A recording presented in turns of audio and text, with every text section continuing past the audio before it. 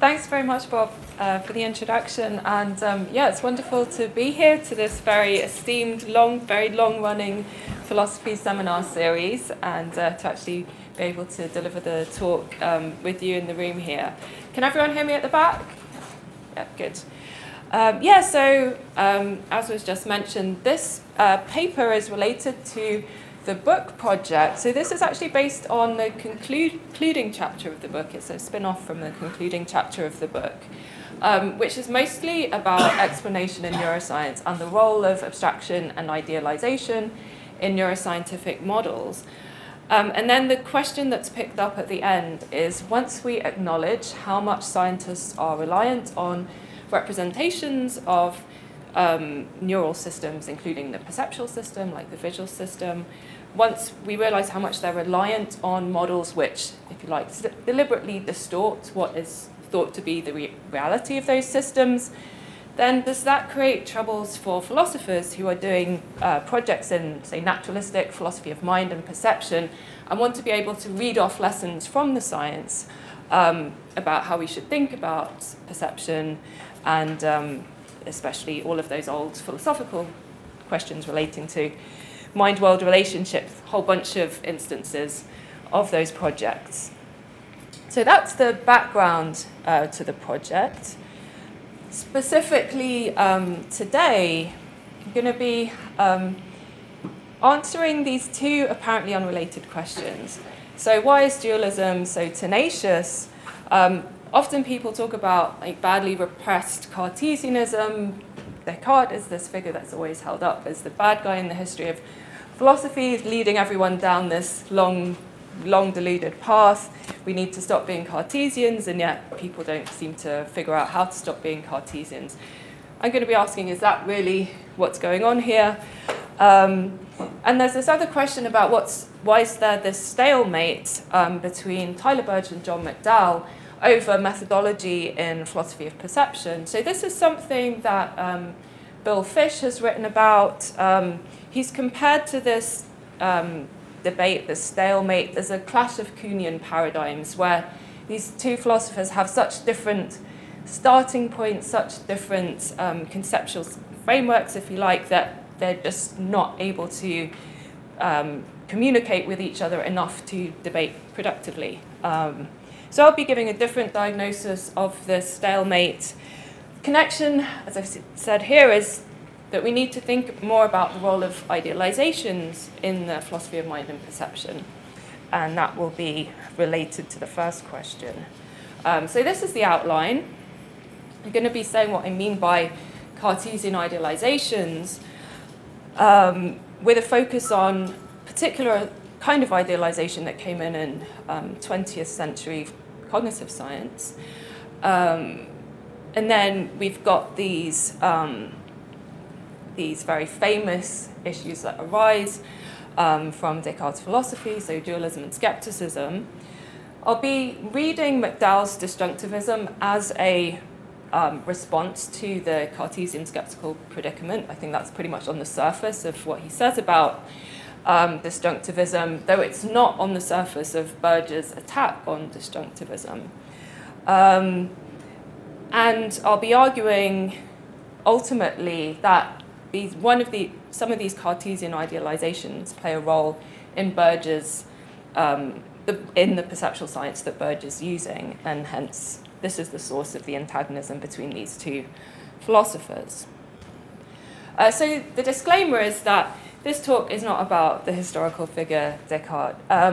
My argument is actually going to be not that Cartesianism, what I'm calling Cartesianism, is really like a historical lineage that has been passed down in any direct way, but rather that Descartes is a convenient representative of an intellectual culture, a scientific way of thinking about the world, which maybe in its general contours sort of has remained unchanged if we're thinking about ways of thinking about the world, which stemmed originally from the physical sciences and then had a lot to do in development of work in neuroscience and cognitive science. So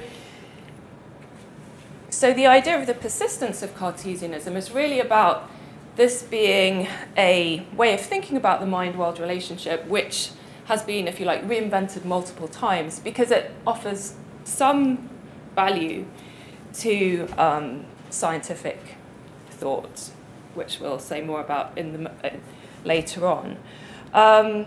So, yeah, we can quibble about the details of how much of these as we would want to pin on Descartes himself. I'm certainly not committed to the idea that he is like the initial inventor or most important advocate of these idealizations, but I still think he's a convenient figurehead.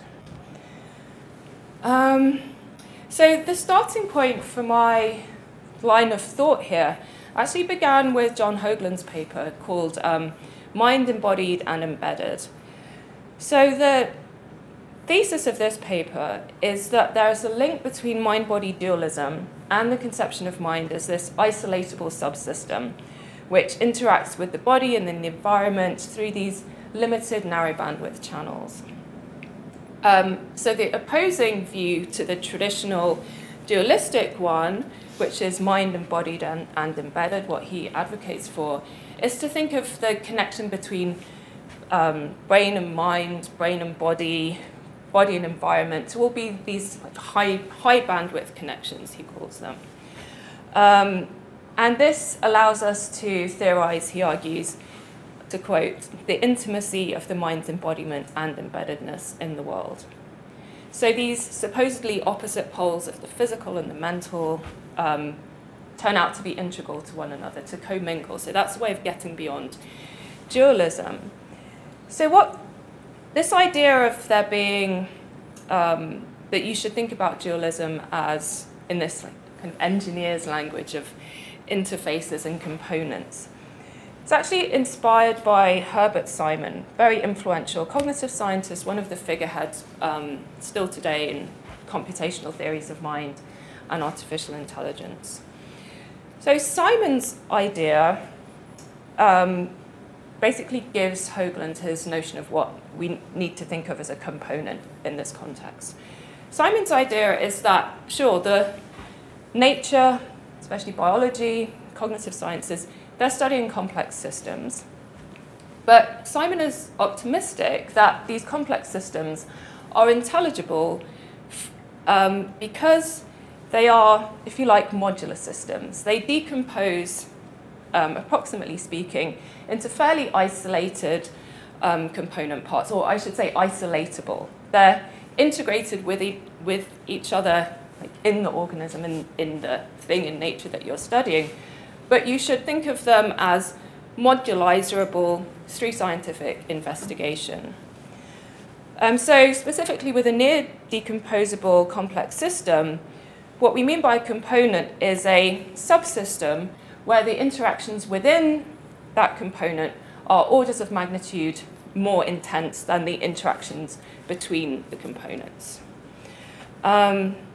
So the trick here is that you can study those components by themselves, piece by piece, and then ultimately look at how those narrow bandwidth, sort of low level, sort of not very intense kinds of interactions actually work together in the whole system. So this is one way to depict Simon's idea of a near decomposable system. He thinks of them as hierarchical, so they would have this pyramid kind of structure where there's a bunch of basic functions, different components doing different basic functions. These conglomerate into sub-functions, and you can think of the system, say an organism, as a whole as having some big top-level functions, but breaks down into these different parts. So this idea of a hierarchical system might be familiar to you from, say, Cummins' work on functional analysis, which is, again, was very influential in cognitive science. Another way to depict this kind of architecture as like a set of nested black boxes. So if you think of the overall complex system is very, very hard to figure out what's going on. It's just a black box. You can give it inputs and there's outputs, but how do you figure out what's going on inside? Well, if you can start to cutting the system up into its different components, you'll see, well, there's black boxes inside the system interacting with one another in these fairly uncomplex ways, and then more inside there. So you've got these different levels of functionality.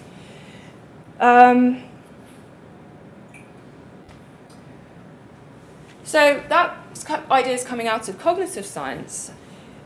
Point I want to bring up here is that it's very much a standard methodology within physics that you look at isolated systems. Isolated systems are the target of investigation. As much as you can, you always approximate to isolated systems. So this is something that Putnam mentions. I just quote this here because it gives you a nice articulation of it. He writes, "The application of physics depends on the fact that we can produce in the laboratory or find in the world open systems which approximate to the idealized system sufficiently well to yield very accurate predictions." So the point is that in nature, as a matter of fact, all systems are open systems. The ideal of pure isolation is only ever an idealization. But what you can do in the laboratory is shield systems so that their interactions with the rest of the world sort of approximate to nothing, and study that small system, that isolated system, with a far higher degree of precision than you could do otherwise, if everything was just left messy and open and interacting in all kinds of different ways that you couldn't possibly keep track of. And Cartwright mentions this in the context of shielding in experimental physics. And I'll read this out for the benefit of the podcasters. So we look at the little bits of nature, and we look under a very limited range of circumstances. This is especially true of the exact sciences. We can get very precise outcomes, but to do so, we need very tight control over our inputs. We tend to think that shielding does not matter to the laws we use. The same laws apply both inside and outside the shields. The difference is that inside the shields, we know how to calculate what the laws will produce, but outside, it's too complicated. So again, the idea is that the primary epistemic target of physics is the shielded system. You discover laws of nature in operation within the shielded system, and then the science is effective as applied science to the extent that unshielded systems outside the laboratory or in other contexts approximate well enough to the behavior that you have in the shielded system. So Herbert Simon and others sort of are bringing into cognitive science a methodology which is central to physics, this idea of like looking at things in isolation, and I think central to physics since the birth of modern physics, i.e. since Descartes' time. So it's a way of basically decomplexifying nature. So the epigraph to the paper is this quotation from Descartes' Principles of Philosophy, where he talks about positing isolated systems. So our calculations would be easy if there were only two bodies colliding, and these were perfectly hard and so isolated from all other bodies that no surrounding bodies impeded or augmented their motions. In this case, they would obey the rules that follow. So we don't need to dwell on what exactly is going on in Cartesian physics. You're probably all much more familiar with Newtonian physics, and you have this notion of like perfectly elastic collisions between two bodies that interact only with themselves and nothing else in the whole universe, and the equations work out perfectly with those ideal systems.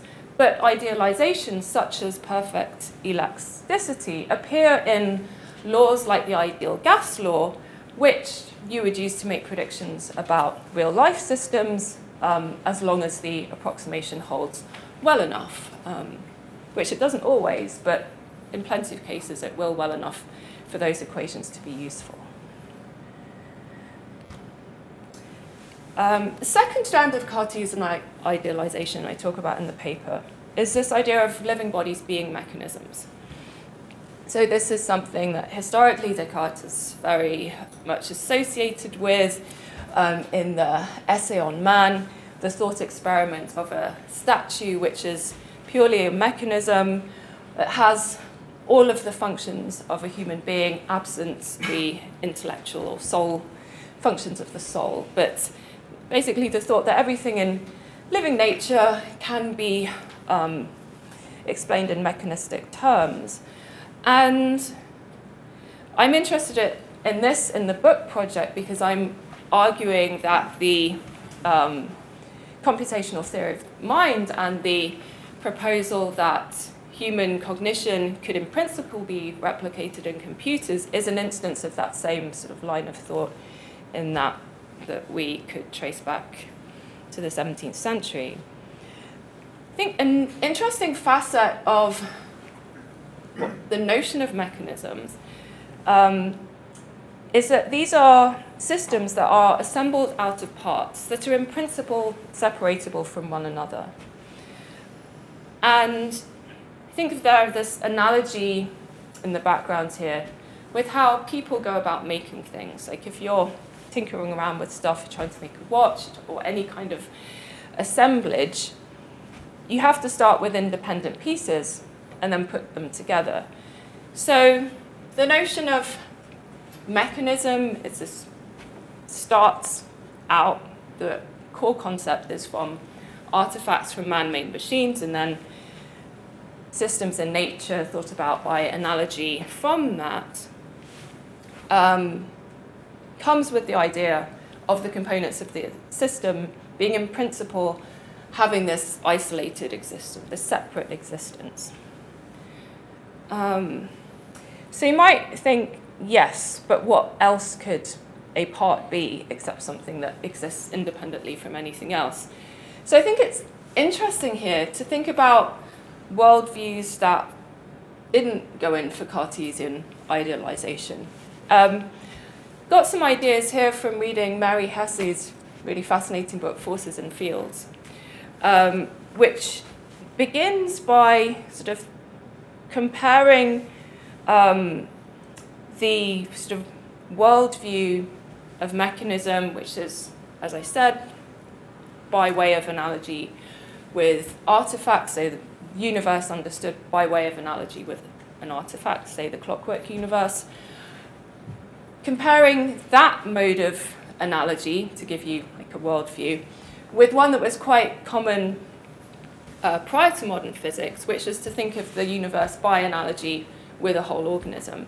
So you have various world-soul theories, because you have theories of organisms at that time sort of posited souls as like unifying principles, connecting everything within an organism. So the idea would be, well, the whole world, by analogy with an organism, has some kind of unifying principle. So the point here is that if you're in that conceptual headspace, you're not thinking about the parts of that system as having these independent existences.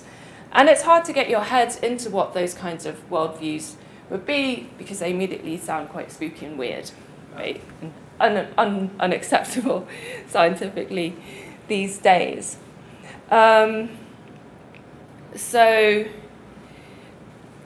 yeah, we're very much more at home with the Cartesian mechanical philosophy in that respect. One of the things that we're very much at home with, seems just pretty much impossible to deny it, is that if you think about nature as this causal nexus, goes along with that proximal causes screen off distal ones. So it can't be the case that something spatially, temporally separated from me could have more influence on me than things spatially, temporally proximal, closer to me. And just flagging up here that this proximality principle, which is central to Berger's case against disjunctivism, is just one instance of that general way of thinking about causal systems. Okay. So, how does dualism come in? So, tenacious dualism.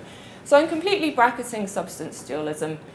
The notion of like mind as a separate substance isn't the kind of dualism which I'm bothered about to say that it has a legacy in contemporary cognitive science and perceptual science. But varieties of dualism that people like Hoagland are bothered by are, as he puts it, that cognitions are self-standing and determinant on their own without essential regard to other entities. This is something that also bothers John Searle when he says that contemporary materialism accepts the idea that the vocabulary of the mental and the physical, of material and immaterial, of mind and body, is perfectly adequate as it stands. So the worry here that, at least in terms of our categories, we've divided the world too much into the mental and physical, even if we have a monistic ontology which is materialism.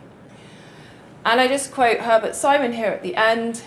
He writes in the Sciences of the Artificial that though the computer was embodied in hardware, its soul was a program. So there is a cognitive scientist who's actually quite happy in, a cheeky way to invoke the language of dualism, where he's thinking about the relationship between the functionality of computers, so what they're actually doing in their cognitive simulations, as opposed to their hardware.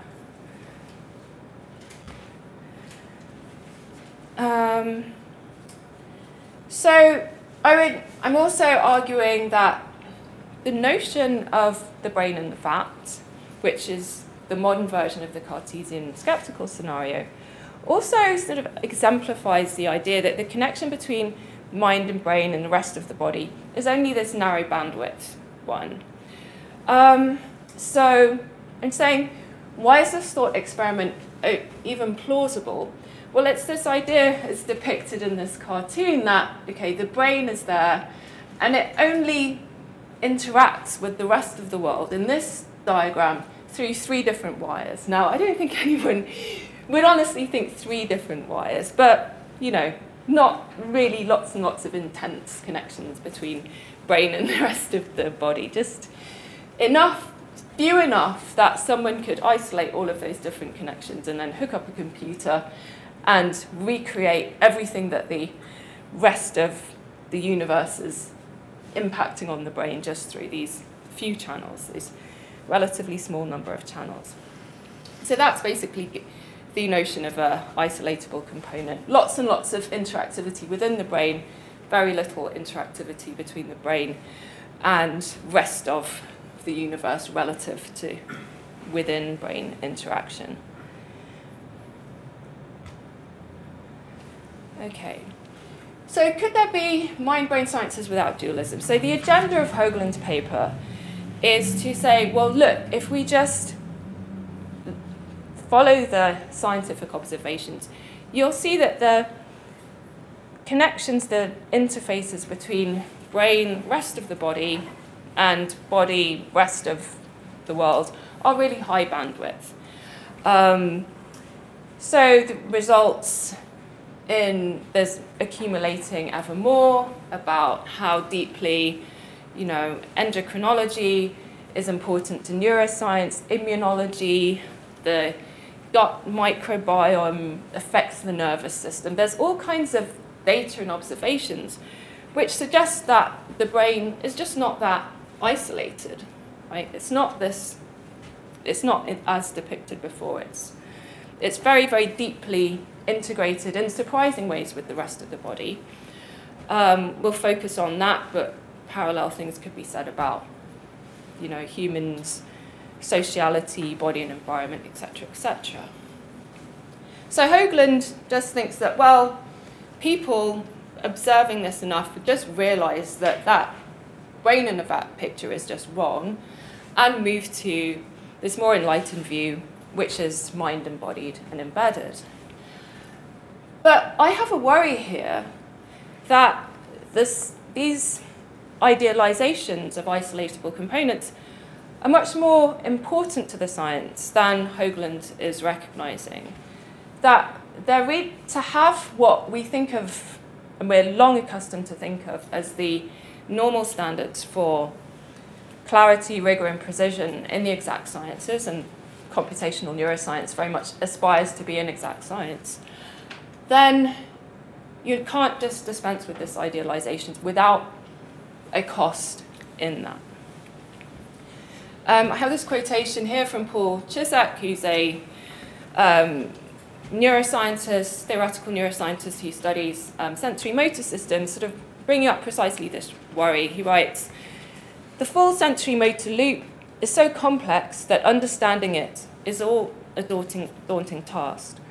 But if splitting the loop into sensory motor and cognitive processes leads to artificial borders and flawed notions of coding, then how else can we subdivide the large question of behavior into smaller and more manageable questions?" So this is just precisely picking up on this point that to do exact science, you need manageable questions. You need systems that aren't excessively complicated, that you just want to model and get the precise description of. So you end up having to make artificial borders, cut things up, even if you know those aren't divisions that necessarily stand in nature. I think he's hinting there that there could be better divisions than the ones that we're used to thinking about between, say, sensory motor and cognition. So he's hoping that there are other cuts that could be made which would be more adequate. But what if there's not? I think it's an open thing that one might worry about. Okay. All right, so this is now going into the McDowell-Burge debate. So brain in the vat brings up skeptical worries. So narrowband influences with the rest of the world, easy to trick the brain that it's walking outside in the sun. So once the mind is, in principle, cut off from the rest of existence as this isolatable component, it can, in principle, only have certain knowledge of its own contents, that it's experienced a sensation, but not that there's anything in the world beyond the confines of the mind that the experience is a perception of. I think this is the worry of this, about this predicament that you see McDowell talk about at the start of Mind and World. He writes about an inchoately felt threat that a way of thinking we find ourselves falling into leaves mind simply out of touch with the rest of reality, not just questionably capable of getting to know about it. A problem about crediting ourselves with knowledge is one shape, and not the most fundamental, in which that anxiety can make itself felt. Okay, so I have a few quotations here supporting the reading of McDowell as saying that there's this connection between self-containment and of the mind and skepticism. So this paper from Singular Thought and the Extent of Inner Space is one of the papers which introduces his disjunctivism. I'll say exactly what that is on the next slide. But he's saying the problem motivating it is with the idea of this self-contained subjective realm in which things are as they are independently of external reality. The problem with this denial of the interpenetration between inner and outer, and with a conception of a realm whose layout is independent of external reality. That's this Cartesian mind which he's trying to get away from. And so one way to reject this problematic idea is offered through disjunctivism. So I'm taking this to be precisely this denial of the assumption of isolatability. So with McDowell's disjunctivism, as he puts it, when you have a veridical perceptual state, for example, seeing a purple balloon drift past your window, and it has an illusory or hallucinatory counterpart which is subjectively indistinguishable to the subject, so there is a commonality of appearance. It's not the case that they have the same epistemic significance. So they look the same to you, but for theorizing perceptual epistemology, they're actually different states. That's his disjunctivism. Okay. So Burge, paper from back in 2005, very long paper, came out with a big attack on disjunctivism. And as he puts it, it's disjunctivism's denial of an explanatorily relevant specific perceptual state kind in common between subjectively indistinguishable veridical and non-veridical perceptual states. And he says flat out that it's incompatible with findings of mature perceptual psychology. So I put an illusion on the slide here. I don't know if it works well enough in PowerPoint.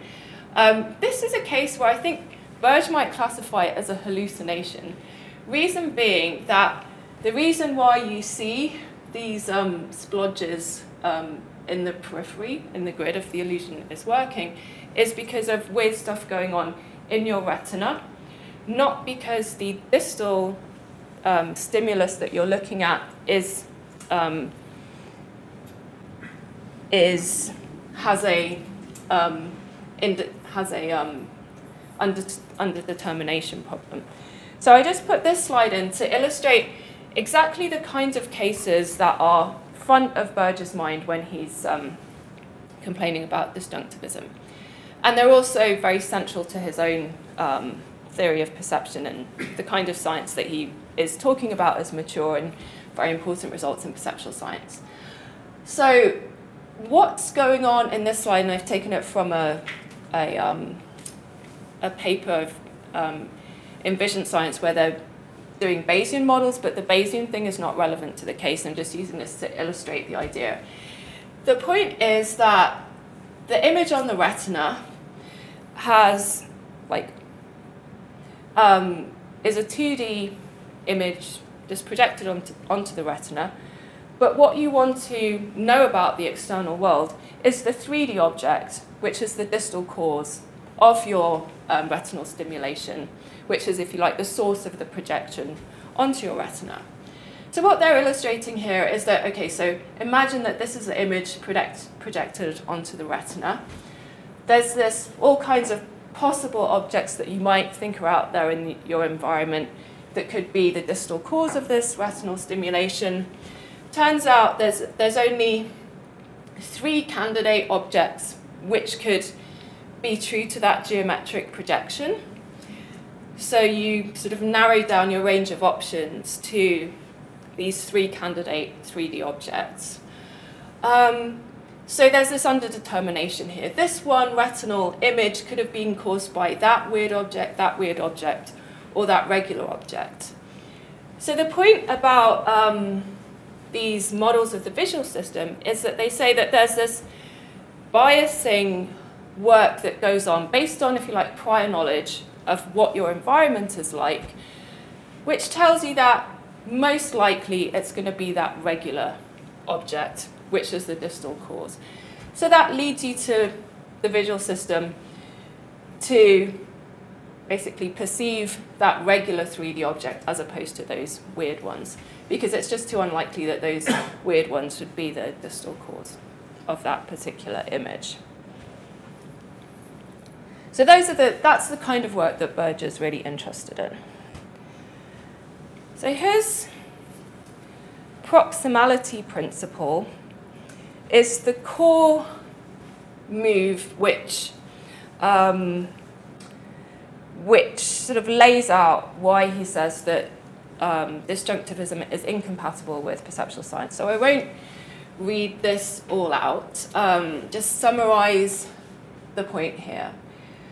So the idea is that when you think about that whole sort of path of stimulation from the distal object through to the retinal image formation and then further processing in the visual system, sure, it can be the case that various different distal objects can cause the same retinal image, and that's the thing that really matters to the scientist, that you begin with that registration of the proximal stimulation, then there is psychological background states that also make a difference to further processing in the visual system, and there are these biasing principles that also make a further difference to the final percept that you will have.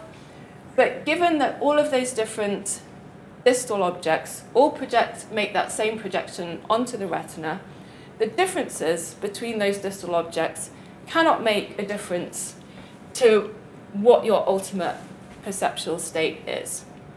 So we need to think about the perceptual state that you're in when you're correctly perceiving the regular object, and the illusory state that you're in when it's actually a weird irregular object, but you think it's that regular object because of how your visual system has those biases, and you are actually subject to an illusion. Those are, for the purposes of the science and the fundamental explanatory status, those are the same states. The illusory state and the veridical state are the same state. Disjunctivism, he says, makes the mistake of treating these as different states. When you do the science, they can't be treated as different states. Okay. Just slide illustrating here that a key thing for Burge is this moment of transduction, which he calls this registration of proximal stimulation. So there's a distal object out there. There's this one retinal image. And everything that then goes off in the visual system along from there. So there's this like boundary, this separation at the moment of transduction between distal causes and proximal causes. And for the purpose of state typing these perceptual states, it's only the proximal causes that matter. Okay.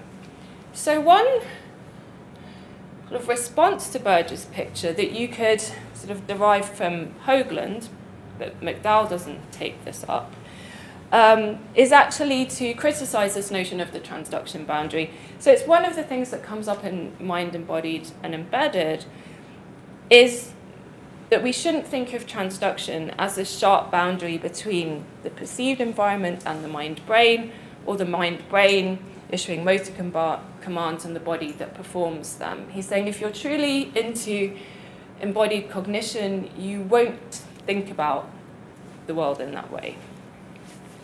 But McDowell doesn't go in for a direct attack on Burge's account of the science. Instead, he wants just to think of there being a separation of explanatory goals. So McDowell's response is just to say he has an epistemological project, and that's just different from Burge's one. What McDowell wants to explain, he says, is how perceptual states of an individual permit that individual to have indefeasible knowledge, in the good cases, the veridical ones, of the world around them. And he just thinks that the proximality principle is not applicable to his project. So just a quote from McDowell's paper, which is one of the responses to Burge, he writes, "The science of perception explains perceptual states only as upshots of differential responsiveness. It does not explain them as what they also are, which are active capacities for knowledge, classifying them in that further way is additional to what the science does, not inconsistent with it." So there's this, what he wants to say to Burge is that we're just doing things, there's no incompatibility, there's no inconsistency, there's no big tension, there's just people doing different things. Burge, by the way, is not happy with that for reasons I could go into in the Q&A, but perhaps. But what I want to sort of add further here is that there is available to McDowell a stronger response, which is to say that Burge's picture of this, in which the proximality principle is resting on, is related to this idealization of isolatable systems. And idealizations are deliberate distortions that scientists rely on largely for pragmatic reasons. And if this case is correct, then the notion of mind-brain as an isolatable system, that it's an idealization, and that the proximality principle in perceptual science is a manifestation of it, then this gives stronger grounds for philosophy to chart a path independently of the science. So the point basically is that the philosophical position is not refuted because it's inconsistent with a thesis that is a working assumption of the empirical science, but not a discovery. So Burge presents the proximality principle as simply what scientists have discovered about nature. Doesn't take into account that it could be something that they need to assume in order to get workable models of perception. And so if the science is driven by these different, if you like, practical goals, that they need precise, workable models that give predictive accuracy, ideas that can be coded into machine vision systems, a whole bunch of different goals which philosophers have not traditionally had, but though some philosophers might want to pitch themselves more to different goals, that's a matter of choice. But if a philosopher says, well, my project's epistemology, I've got a different set of goals from the scientists, then that's reason to chart a different path and not be bothered about incompatibility. Okay.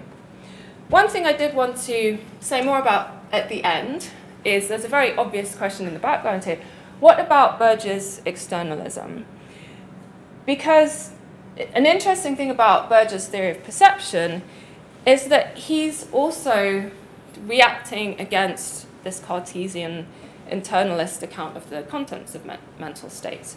So he's had a long-standing view known as anti-individualism, which, as he puts it, says that the nature and correct individuation of perceptual states and perceptual beliefs are constitutively associated with relations, including causal relations, between capacities in the perceptual system and aspects of the physical environment. So it would seem that Burge isn't going in for this sort of very internalist, Cartesian, separated mind picture. So this isn't the space to give a thorough evaluation tool of Burge's view. All I can say is why McDowell would not be satisfied with the Burge level response to the Cartesian predicament. Just to mention also, Burge thinks of disjunctivism as just a bad version of what externalism is getting at. So Okay, so just to say a bit more about Burge's externalism very quickly, I think the core intuition here is that you wouldn't get the perceptual system that you have unless certain regularities hold between the external world and events going on in your perceptual system. So it has to be generally the case that regular solids appear in your environment and not weird, irregular things, and therefore you get the content of your perceptual states having the nature that they do. But in particular instances, you can be fooled by the odd, irregular thing that turns up.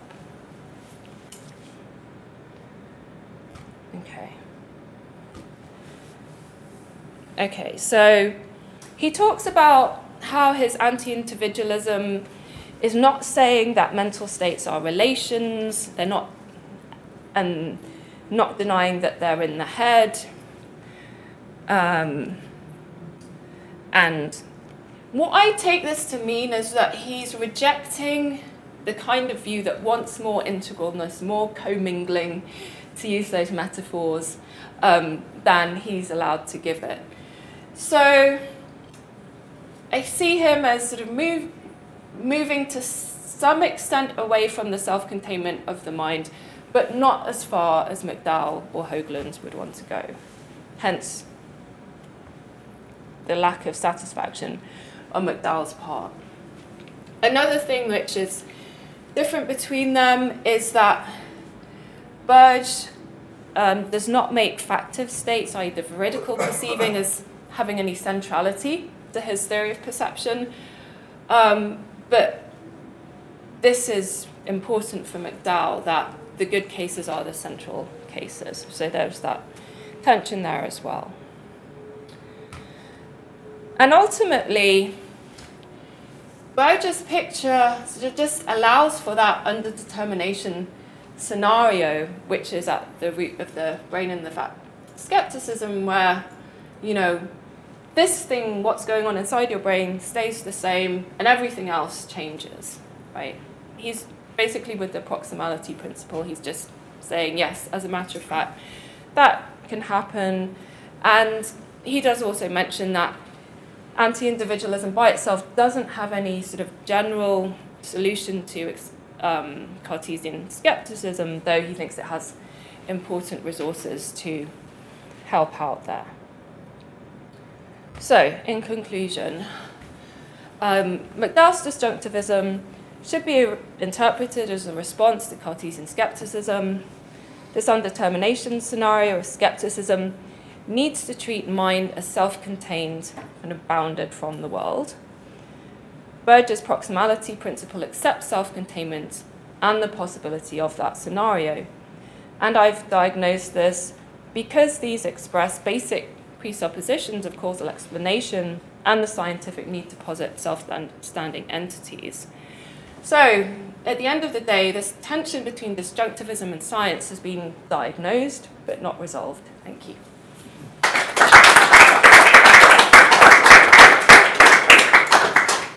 Thanks very much. So I think we'll have sort of